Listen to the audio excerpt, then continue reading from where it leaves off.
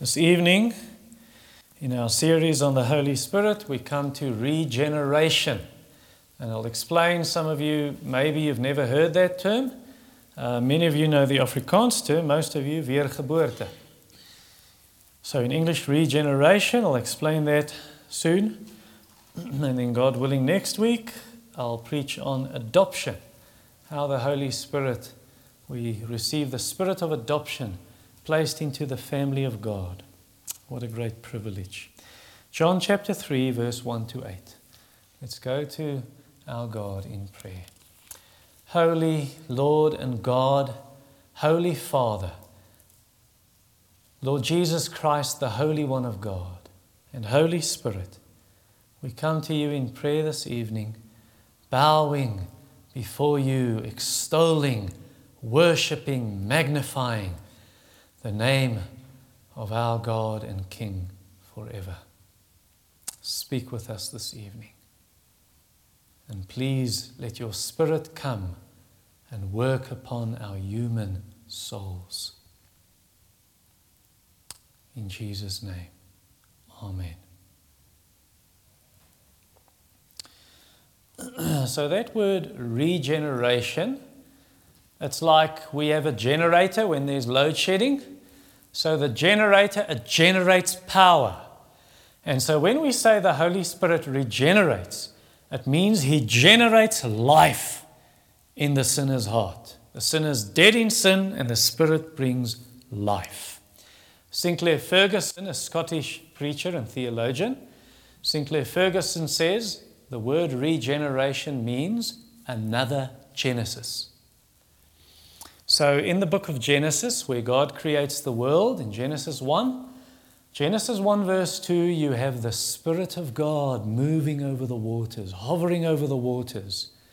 And so from the water, the Spirit of God brings life. And we know that from 2 Peter chapter 3, verse 5. God made the world, He created it by water and through water. And now when we speak of the Holy Spirit regenerating, another Genesis,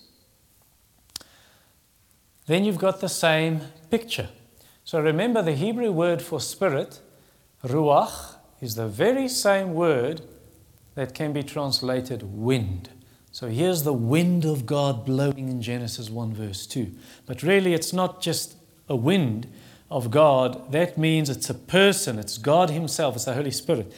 But then in John chapter 3 that we're going to look at tonight, you also have the wind of God. In verse 8, for instance, it says, the wind blows where it wants.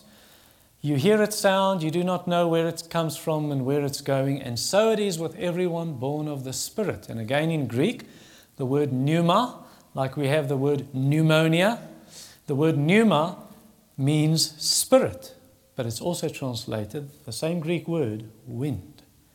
And so now you have the Spirit, the wind of God, blowing upon the human heart, upon the human soul.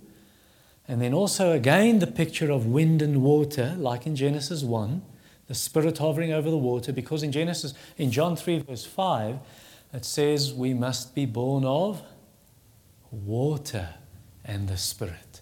So here you have the wind of God, the heavenly wind blowing upon the water.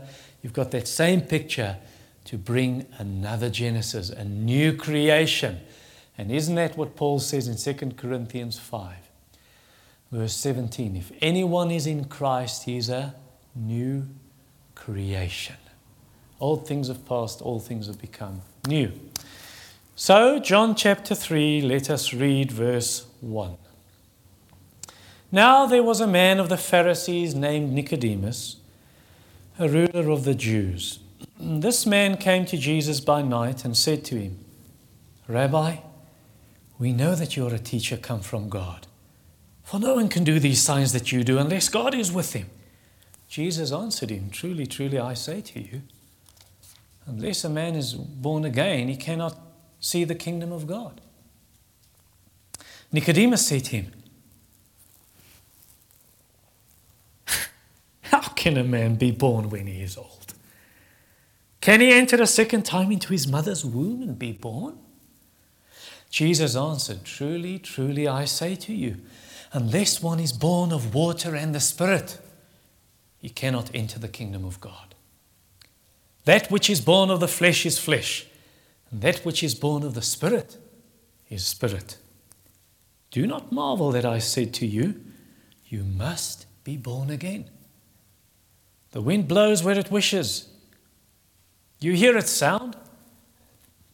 You do not know where it comes from or where it goes. So it is with everyone who is born of the Spirit."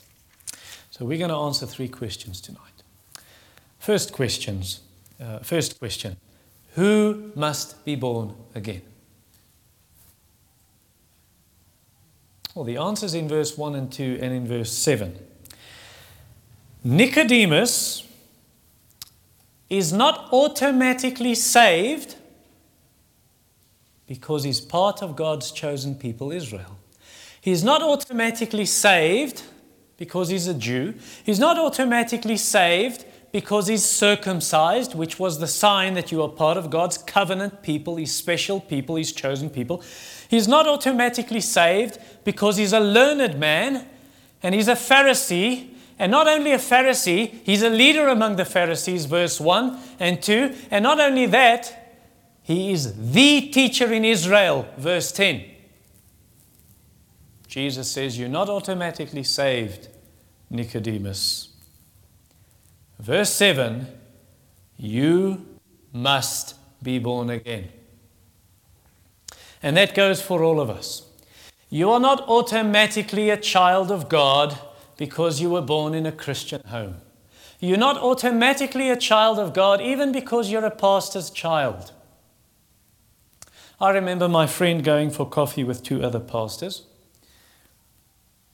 And as they were talking, these 2 of the pastors, they said, well, what are we going to do with these kids? They're 17 years old now.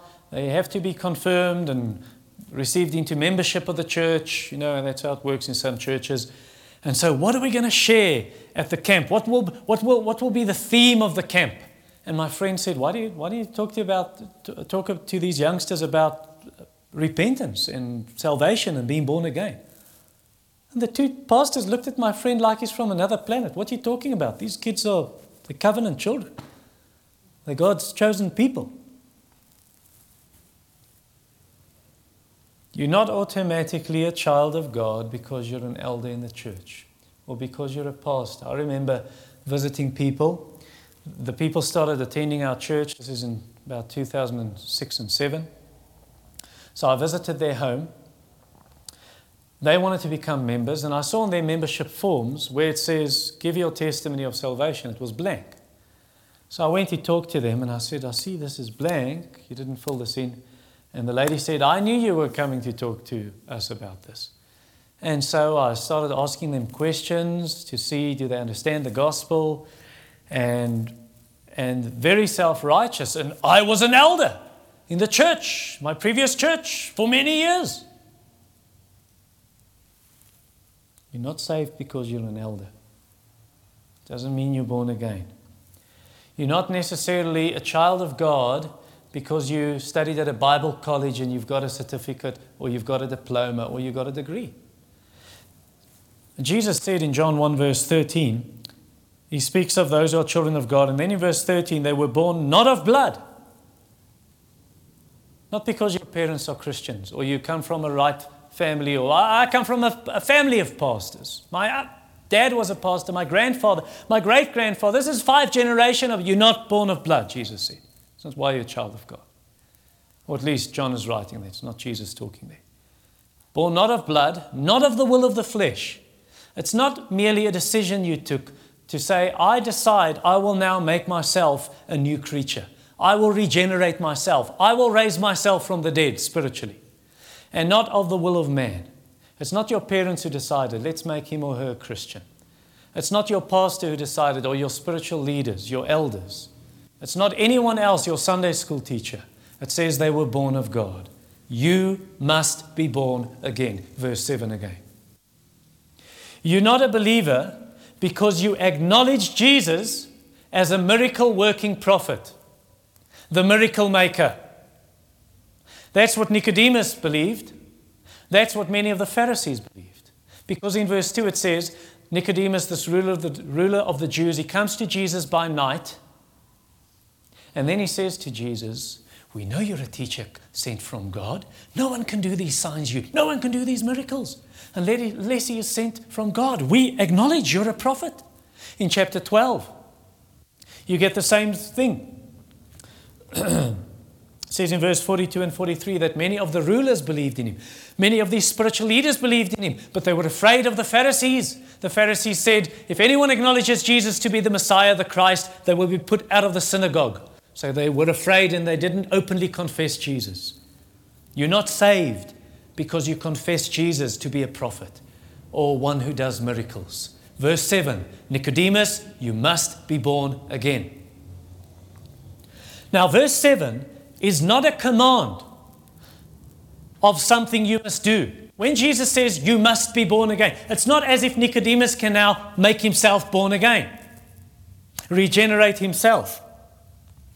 What Jesus means there is, actually the Greek word actually says it that way. I checked this, it means it is necessary for you to be born again. It is a must, Nicodemus. Verse 5, you cannot enter the kingdom if you are not born again. This must happen to you. That is what Jesus is saying. This is not a command like pick up your socks and make up your bed and tidy your room. Now I have to do that. No, this is a command like let there be light. And it happens. This is a command like Lazarus, come forth. And it happens. This is a command like Ephesians 2 verse 5. God raised you from the dead. He spoke. When you were dead in your trespasses, God made you alive. This is a command like 2 Corinthians chapter 4, verse 6. God who speaks into darkness, let there be light, spoke into our hearts. He brought the light. This is a command like Jesus gave in the Gospels, where Jesus says to a blind man, receive your sight. To a deaf man, ears be opened. To a dead man, rise. To a paralyzed man, take up your bed and walk. So it's something the person is going to do, but it's not something the person has the power to do in and of himself. The power is given to him by God. And it's the same with this command. You must be born again. It's something God works in you, the new birth. Now, some people will foolishly say, well, if I don't have the power to regenerate myself, then if I'm not saved, it's God's fault. Because only God can regenerate. I am not responsible. Can you not ask God for a new heart? Can you not say, I cannot regenerate myself. I cannot give myself the new birth. Oh God, would you do this in me? That's Ezekiel. That's Ezekiel. We know Yeshua preached for us from Ezekiel 36 a while back. God will remove the heart of stone and give you a heart of flesh. Ezekiel 36:26. Ezekiel 11 verse 19. God will remove the heart of flesh, a heart of stone and give a heart of flesh. Same thing. But then Ezekiel 18:31. Get yourself a new heart and a new spirit. It means go to God who can do this. God alone can do this.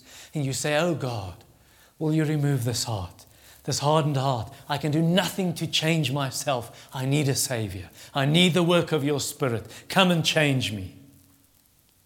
Like in the 1840s, in Savannah, Georgia, in the United States, there was a young man who came to a preacher. The preacher is called B.M. Palmer. And as Palmer was preaching, this young man got irritated and he came to the preacher after the service. He says, you know, you Christians are the strangest kinds of creatures. One moment you pastors, you tell us, you must be born again. And the next moment you tell us, only God can do this. As if I do not have the power to do this. And the preacher didn't even look up. He was busy writing something. And he just said, well, then if you can do it, then go and do it. You can do it, in and of yourself. And the young man started getting all anxious and I think a bit teary. And he said, I've been trying for weeks. I've been trying for weeks to change my own heart. I cannot do it. And the preacher said, let me pray with you. And they prayed. And after praying, he let the young man go without giving him any word of comfort. And the young man came back later, I think a few days later, ecstatic with joy. God had saved him. God had given him a new heart, opened his heart, opened his eyes to believe the gospel. Second question, what is regeneration? That's in verse 3 to 5. Now, Jesus here speaks with the authority of the Son of God. He is the Son of God. He speaks with that authority. How do I know that? Did you see that in verse 3? How does Jesus start? Jesus said to him, and then, truly, truly. Who of you have got a 2020 translation, Afrikaans? What does it say in the 2020? Jesus het vir hom gesê, en dan? Niemand 2020 vertaling nie? Amen, amen. That's what the Greek says. That's a Hebrew word taken into the Greek text. That's interesting. When do you say amen? Usually at the end of a prayer. Or someone says something and then you say, amen. I agree, let it be so. Jesus said that. He says amen before he speaks. To say, I am the Son of God. I speak with that authority. My teaching is true. You must believe it, Nicodemus. And then something else that's interesting. How do the prophets speak? Before a prophet says something, what does he say? Thus says the Lord. What does Jesus say in verse 3? I say to you, I am the God of the prophets. I speak by my own authority. Listen, Nicodemus. Listen. Now, what does he say? Well, in verse 3 he says, unless one is born again. Now, that word born again, who has a translation that says born from above? Yes, Lizelle.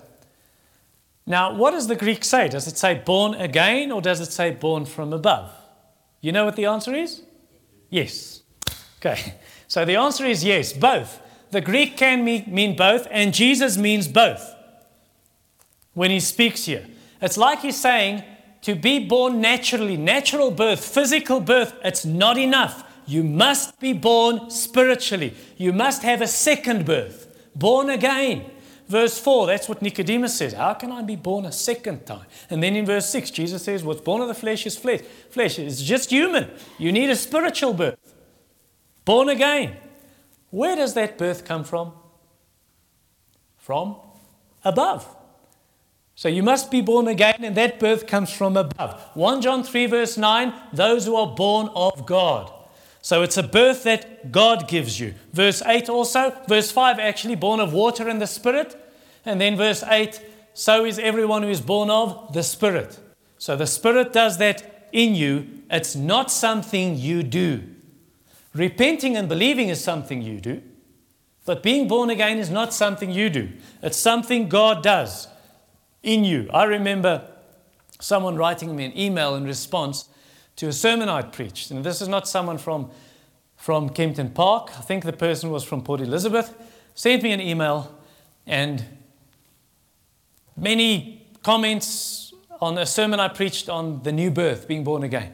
And the person said, nowhere does the Bible say that the new birth is something that God does in you.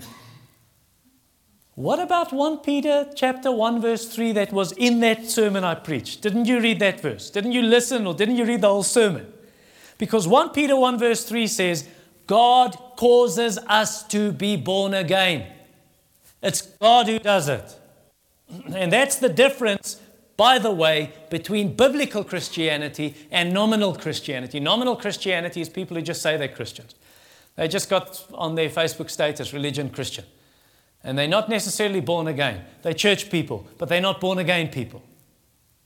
Their lives haven't changed. They just adhere to Christianity externally, but their lives haven't changed one bit.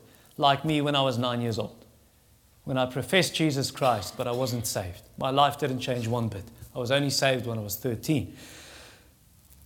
That's the difference between biblical Christianity and between every other religion in the world. You see, it's very easy to just be a Christian externally, to be a church person, to be a nominal Christian. It's very easy to follow any religion. You just start following their teachings. How do you become a Christian?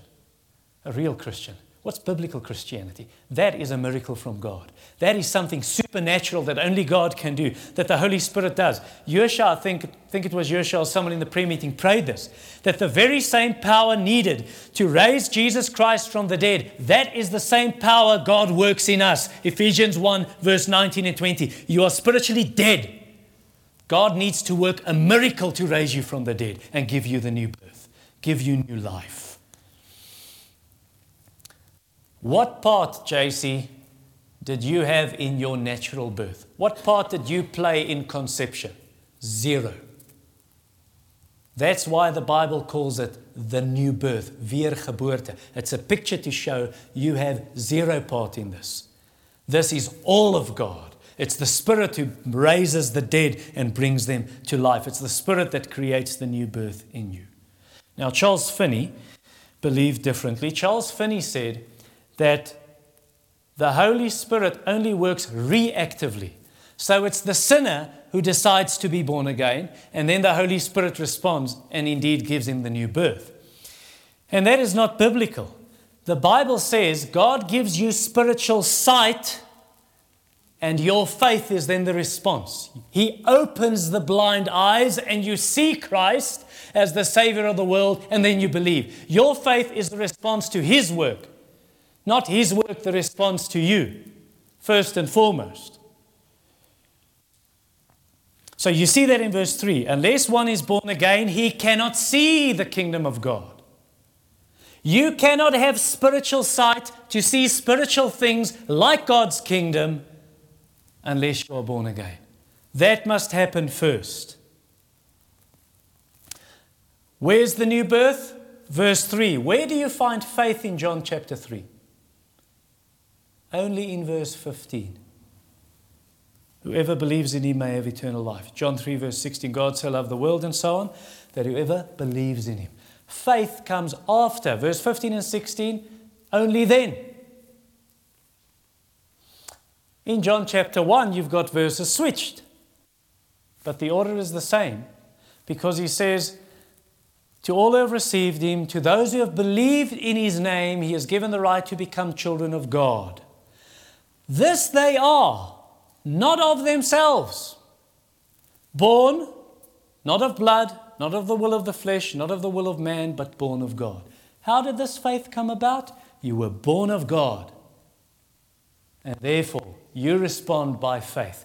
God has given life in the soul, and you understand the gospel. You see the beauty and glory of Christ and your own sinfulness, and you call out for mercy, and you trust in the Savior. Ephesians 2, you've got the same order. Verse 1, you're dead in your trespasses and sins. Verse 5, God makes you alive. And only then, verse 8 and 9, you believe. For by grace we have been saved through faith. This not of ourselves, so that no one would know. This not of ourselves, and then not as a result of works, so that no one will boast, will brag. So you are not born because you saw the truth. You saw the truth, you saw the light because you were born. And that you see in verse 3. Unless you are born again, you cannot see. Now the Holy Spirit creates life. The Holy Spirit gives you the ability to repent and believe. 2 Timothy 2 verse 25. God may perhaps grant them repentance, leading to a knowledge of the truth, after they've been captured by the devil in his snare to perform his will or to do his will. Acts chapter 5 verse 31, God gave repentance to Israel. Acts 11 verse 18, God gave repentance to the Gentiles. And then later on you find in Acts chapter 18 verse 27, Apollos is preaching, and it says, those who through grace had believed. It is God's grace that they believed. Philippians 1 verse 29. It has been given to you not only to believe in His name, but also to suffer for His sake. It's given to you to believe.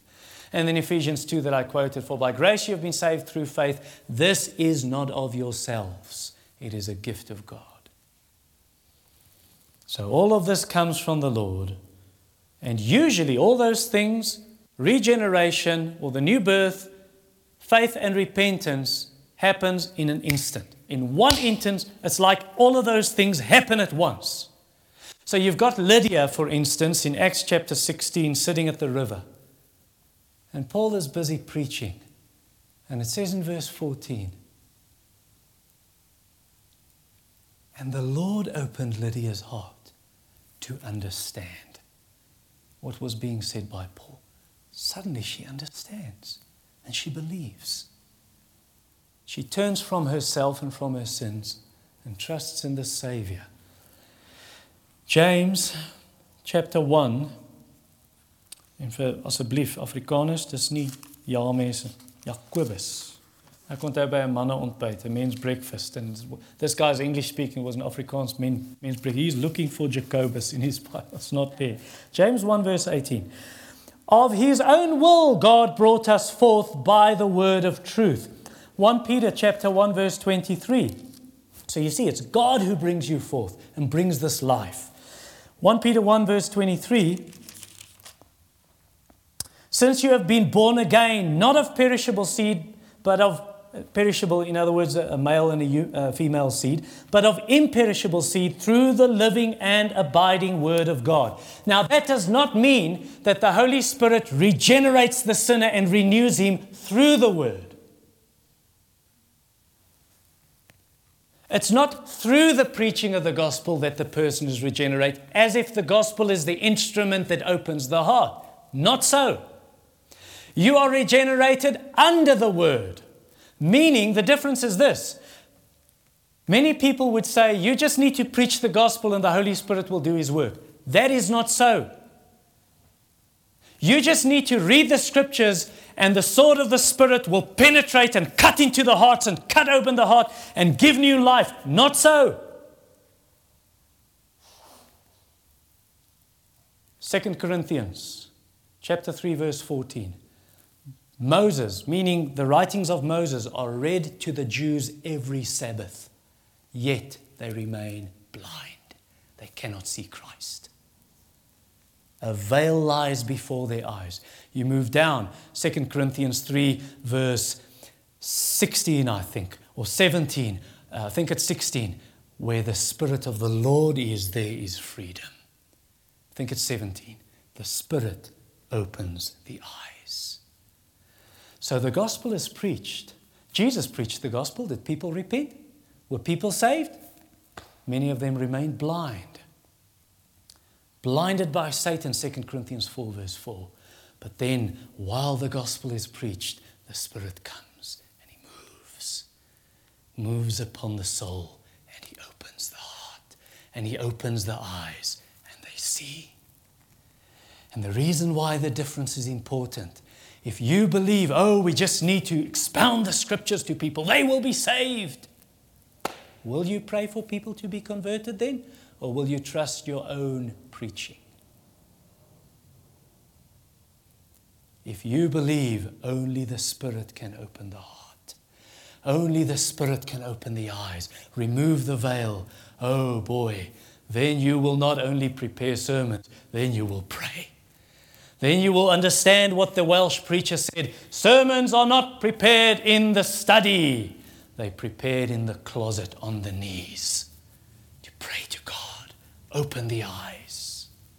Open the heart. Now sometimes, that being said, sometimes because the Spirit works directly upon the human soul as the word is preached, and He chooses and He works and He opens the heart, He opens the eyes to see. If it's the Spirit working not through the Word, but bringing the sinner under the Word and alongside and working with the Word, that means if the Spirit pleases, He can sometimes work and renew a heart or open the heart without the word being preached. Let me give you an example of this in the Bible. Luke 1, verse 15. John the Baptist was filled with the Holy Spirit from his mother's womb. Now, how did that happen if John didn't hear any preaching and if John the Baptist didn't even have faith as a baby? And he leapt in his mother's womb as he heard the voice of Mary, the voice of his Lord's mother. He leapt with joy. It says in Luke chapter 1, verse 44 and verse 41. Now that explains, let me just say this for the record, the Holy Spirit normally works regeneration in someone by accompanying the word. The word is preached, he opens the heart, the person understands and gets and repents and believes. But what I just said to you, that the Holy Spirit works directly upon the soul, not through the word as an instrument, but bringing the person under the word, that would explain and bring great comfort to mothers who have lost babies.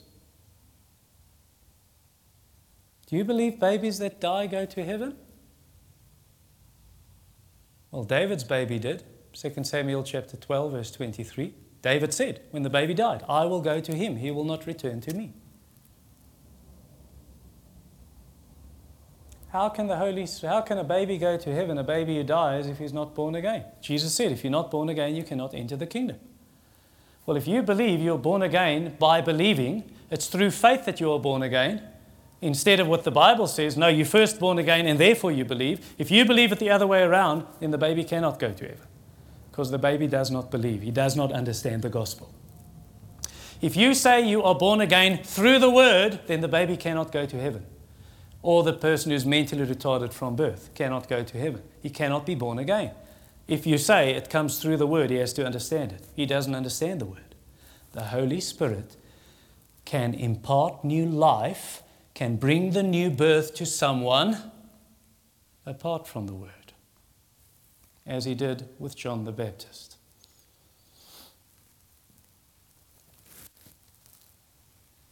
Now, Nicodemus, as you see in verse 4, Nicodemus, he doesn't understand spiritual things like any unbeliever, because he says in verse 4, now how's this possible, Jesus? How can I be born a second time? I'm an adult man, I'm an old man. How do I go back into my mother's womb and be born again? He doesn't understand spiritual things. Jesus tells him that in verse 10 to 12. You're a teacher in Israel. You're the teacher in Israel. You don't understand these things. If I tell you about earthly things, we speak of what we know, of what I've seen. If I tell you of earthly things and you don't understand, how will you understand heavenly things? And it's like in chapter 2, where Jesus said, break down this temple and in 3 days I'll rebuild it. How can you rebuild the temple? It took 46 years to build. They don't understand spiritual things. Or the lady in chapter 4, the Samaritan woman. Jesus speaks of living water, says, you don't have a bucket or a rope. How are you going to get the living water? She doesn't understand spiritual things. You see, the natural man, the unsaved man, doesn't understand the things of the Spirit. He cannot discern them because they are spiritually discerned. 1 Corinthians 2 verse 14 tells us that. So Nicodemus does not understand. And then Jesus comes in verse 5. Now what he's doing in verse 5, he's repeating verse 3. But just in other words, so Nicodemus, he's trying to explain to him. So he said in verse 3, you must be born again. You must be born from her. How does this work? And now Jesus comes in verse 5. He says, Nicodemus, truly, truly I say to you, unless one is born of water and the Spirit, he cannot enter the kingdom of God. Now, what in the world does Jesus mean? It's as if he's saying to Nicodemus, listen, Nicodemus, you said in verse 4, you said, how can I be born a second time from my mother's womb? Physical birth, natural birth is not enough. You need a spiritual birth if you want to enter the kingdom of God.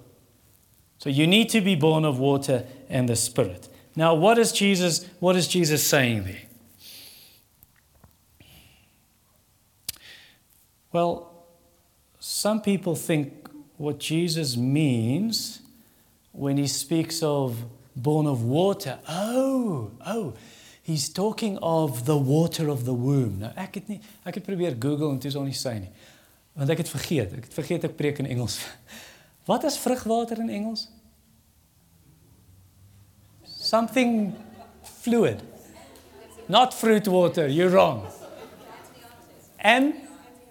Amniotic fluid. Amniotic fluid. Thank you very much, nurse. So amniotic fluid.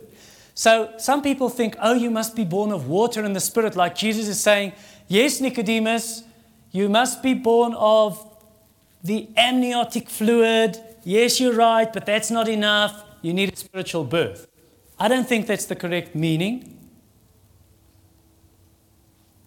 Some people think, no, born of water and the Spirit, it means you must be baptized with water, and then you must be born again, as if this is the same thing.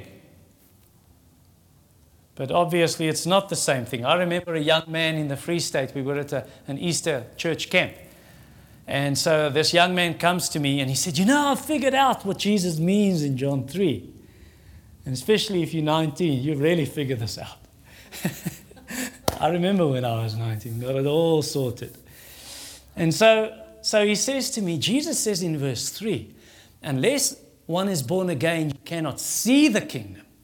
But verse 5, unless you're born of water and the Spirit, you cannot enter the kingdom. So verse 3, if you're born again, if you're saved, you can see the kingdom, but you can't go in there. But if you're baptized and born again, then you can enter. No, that's not the meaning. That's not what Jesus means. Or take the Roman Catholic Church, who believes in baptismal regeneration. So what that means is they believe that baptism gives you salvation.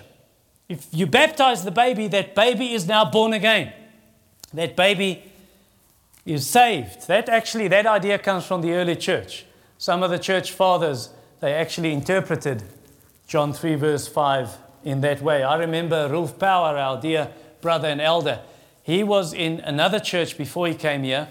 He was actually converted in the other church, heard the gospel, but there was a kink, there was a chink in the armor. The other church, he remembers a guy telling him that if you're not baptized, you cannot enter the kingdom of God. And obviously referring to John 3. And the guy said these words to Rolf. He said, if you are on your way, you're busy walking to the baptistry, you're on your way to being baptized, and you get a heart attack and you die, you will not be saved.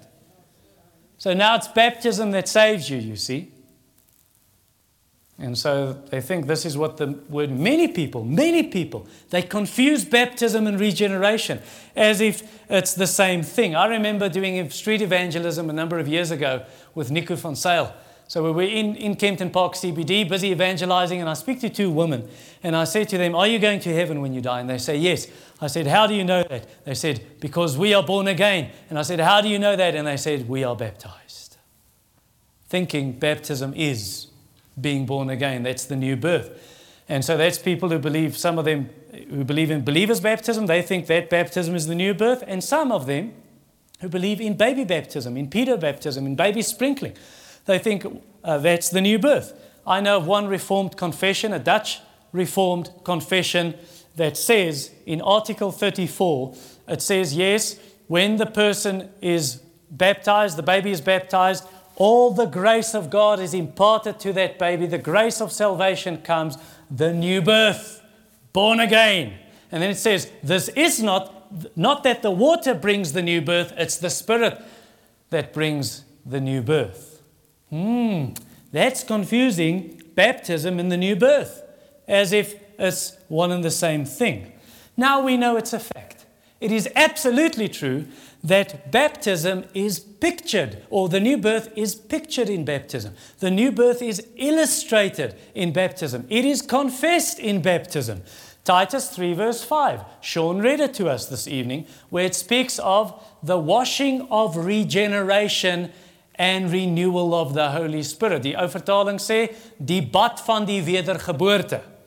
So it's true that baptism does illustrate and picture that I have been washed inwardly and now I am confessing it externally, publicly, by a symbolic act of baptism.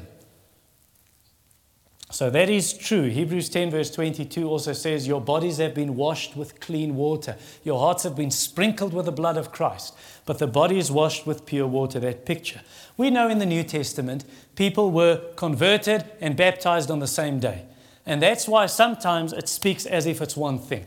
Acts 2 verse 38, Peter says, repent and be baptized, every one of you, in the name of Jesus Christ, and you will receive the gift of the Holy Spirit. Or you got the Apostle Paul, where he gives his testimony in Acts 22 verse 16. He says, and then God said to Paul through Ananias, and now why do you wait? Rise and be baptized and wash away your sins, calling on the name of the Lord. So it's not the water that washes away the sins. It's calling on the name of the Lord, where he comes and he washes away our sins. 1 Peter chapter 3 verse 21, baptism. This is a picture of Noah and the ark and all the water, and it says, baptism, this is a picture of this, now saves you, oh goodness, not as a removal of dirt from the body, but as a cleansing of the conscience. As we call on the name of the Lord, a cleansing of the conscience through the resurrection of Christ. It's the life of Christ that brings life into the soul. It's the calling on the name of the Lord, and he washes away the sins. And baptism, we confess that as we are baptized. And then many other verses in the book of Acts. You've got Romans 6 verse 3 and 4. You have been buried with Christ in baptism into his death, and you are raised with Christ into the newness of life. Galatians 3 verse 26 speaks of all those who believe who are the sons of God. Verse 27, as many of those who have been baptized into Christ have put on Christ. So it's the becoming part of Christ by faith because of the new birth, the new life. So all that does not mean that baptism equals regeneration, or that it necessarily happens at the same time. Sometimes it does. The moment you repent, you believe, and it's all part of one happening. You say, I believe, I see the light. God has opened my eyes. And you come and you say, I wish to be baptized, and let us baptize you. So that happens sometimes, but it doesn't always happen at the same moment. So the external ritual, if I can call it, the external ritual, the outward ritual, is a confession of an inward reality. Something happened inside. What happened? There was a circumcision of the heart. Sin has been cut away. The old nature has been cut away. A new nature is given, and now you confess that outwardly by being baptized. Colossians 2, verse 11 and 12. Go and check that. So it's not the ritual that saves you. It's not baptism that saves you.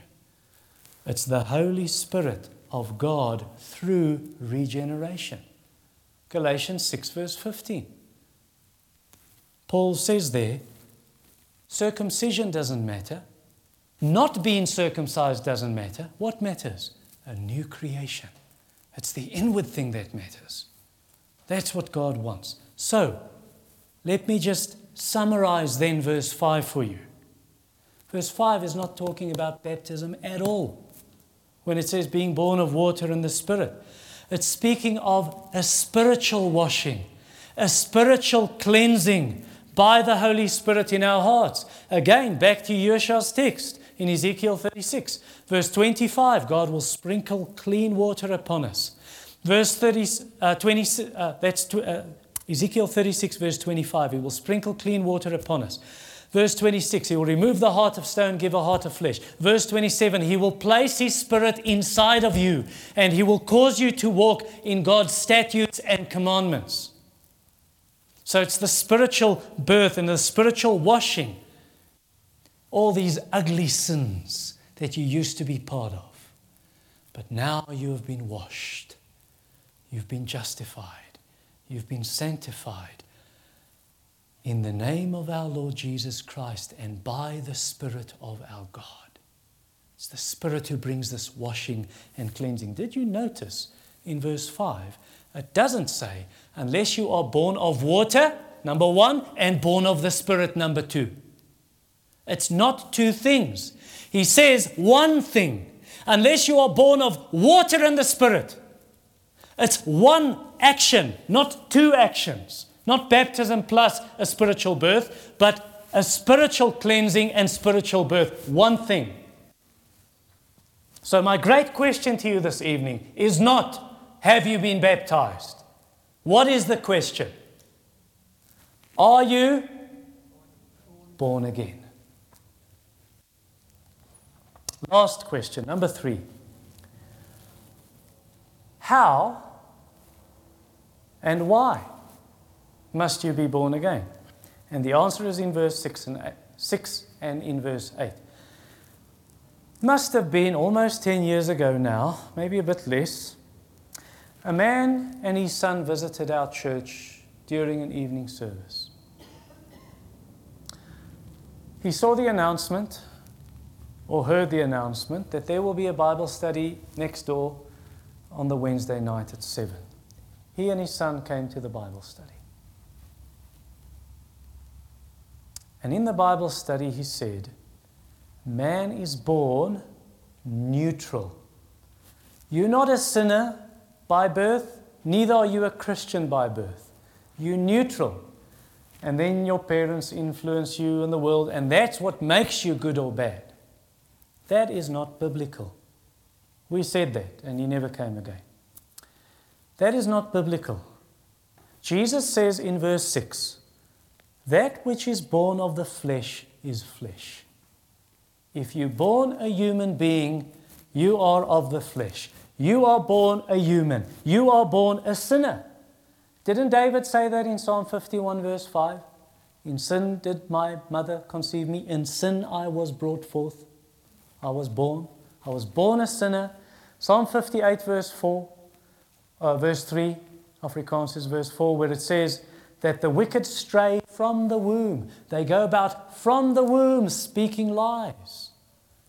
Ephesians 2 verse 1, you were dead in your trespasses and sins. Verse 3 at the end says, we were by nature children of wrath, children of God's anger, deserving His punishment. By nature, we are sinners, like a lion. From birth, it's a lion. It's in its nature to kill. And it's in the nature of a human being to sin and rebel against God. Romans 5 verse 12, by one man sin came into the world, and through sin death came.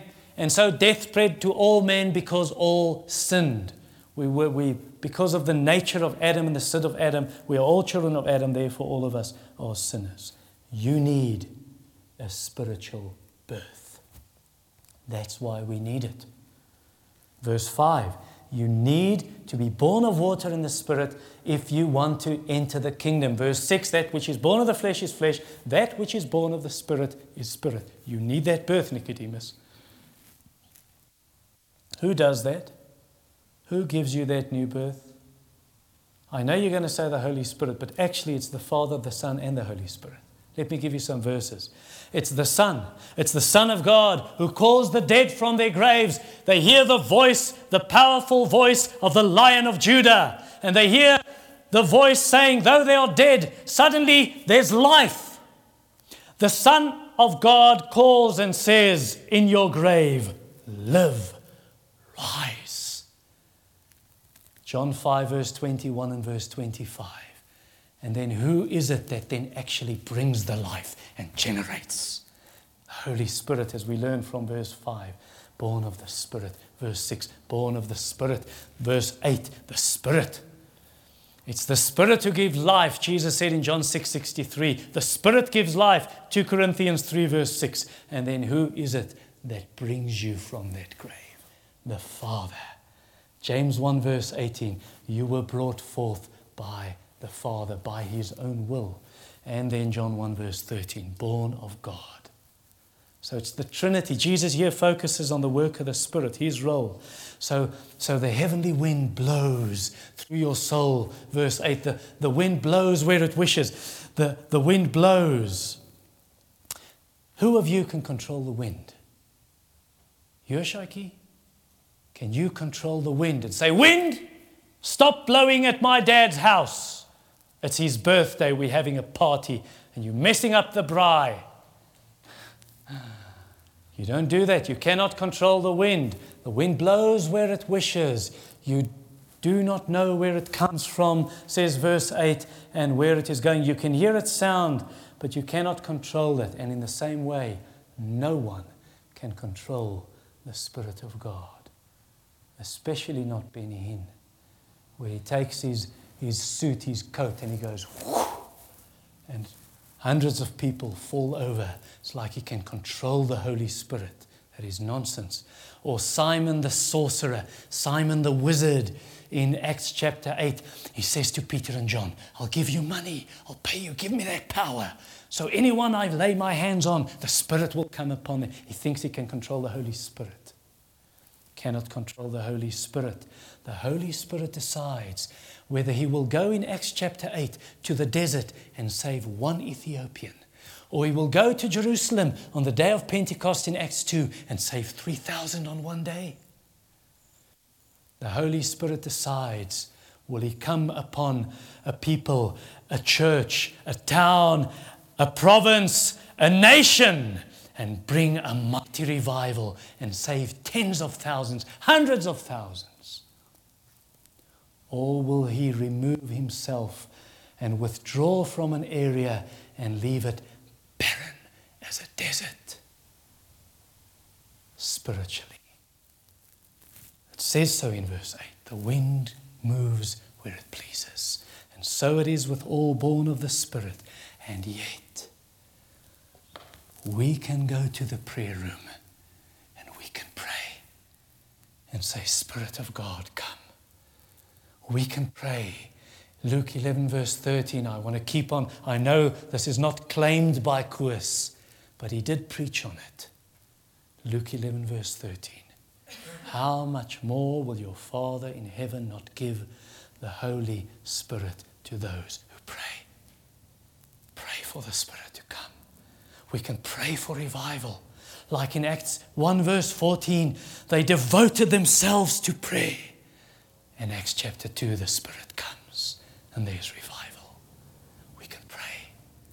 Spirit of God, come. Come upon us even in this hour. How do you know the Spirit of God has really worked? How do you know the Holy Spirit has really moved and regenerated a heart? You can't see the Spirit working in a heart. You can't see. Can you see the wind, Marguerite? You cannot see the wind. Can you see the Spirit move? Can you see the Spirit? You cannot see the Spirit. Can you see the invisible work of the Spirit in a human heart? You cannot. So how do you know? How do you know the Spirit has worked? The Spirit has brought life. There's regeneration. Oh, Marguerite, let's do the follow-up question. Can you see what the wind does? Oh, you can see the effect of the wind in the trees, moving and rocking the trees back and forth. You cannot see the Spirit, but you can see the effect of the Spirit's work. As he works in the human soul, you see what he does. You see him work and bring life. Can I run you through a couple of verses? I know this is injury time. Neil said to me, I'm in trouble tonight. I better cut the sermon short because power's going off at 10. Let me just run you through some verses. 1 John 2 verse 29. I'm just going to run through them. You can mark them down. 1 John 2:29. How do you know you're born again? If you know that God is righteous, or Christ, you may be sure everyone who practices righteousness has been born of God. Do you practice righteousness? Chapter 3 verse 9. No one born of God makes a practice of sinning, because God's seed abides in him. He cannot keep on sinning because he has been born of God. Chapter 3 verse 14. We know that we have passed from death to life because we love the brothers. Do you love other Christians? Whoever does not love abides in death. Chapter 4 verse 7. Beloved, let us love one another, for love is from God. Whoever loves has been born of God. That's how you know you're born again.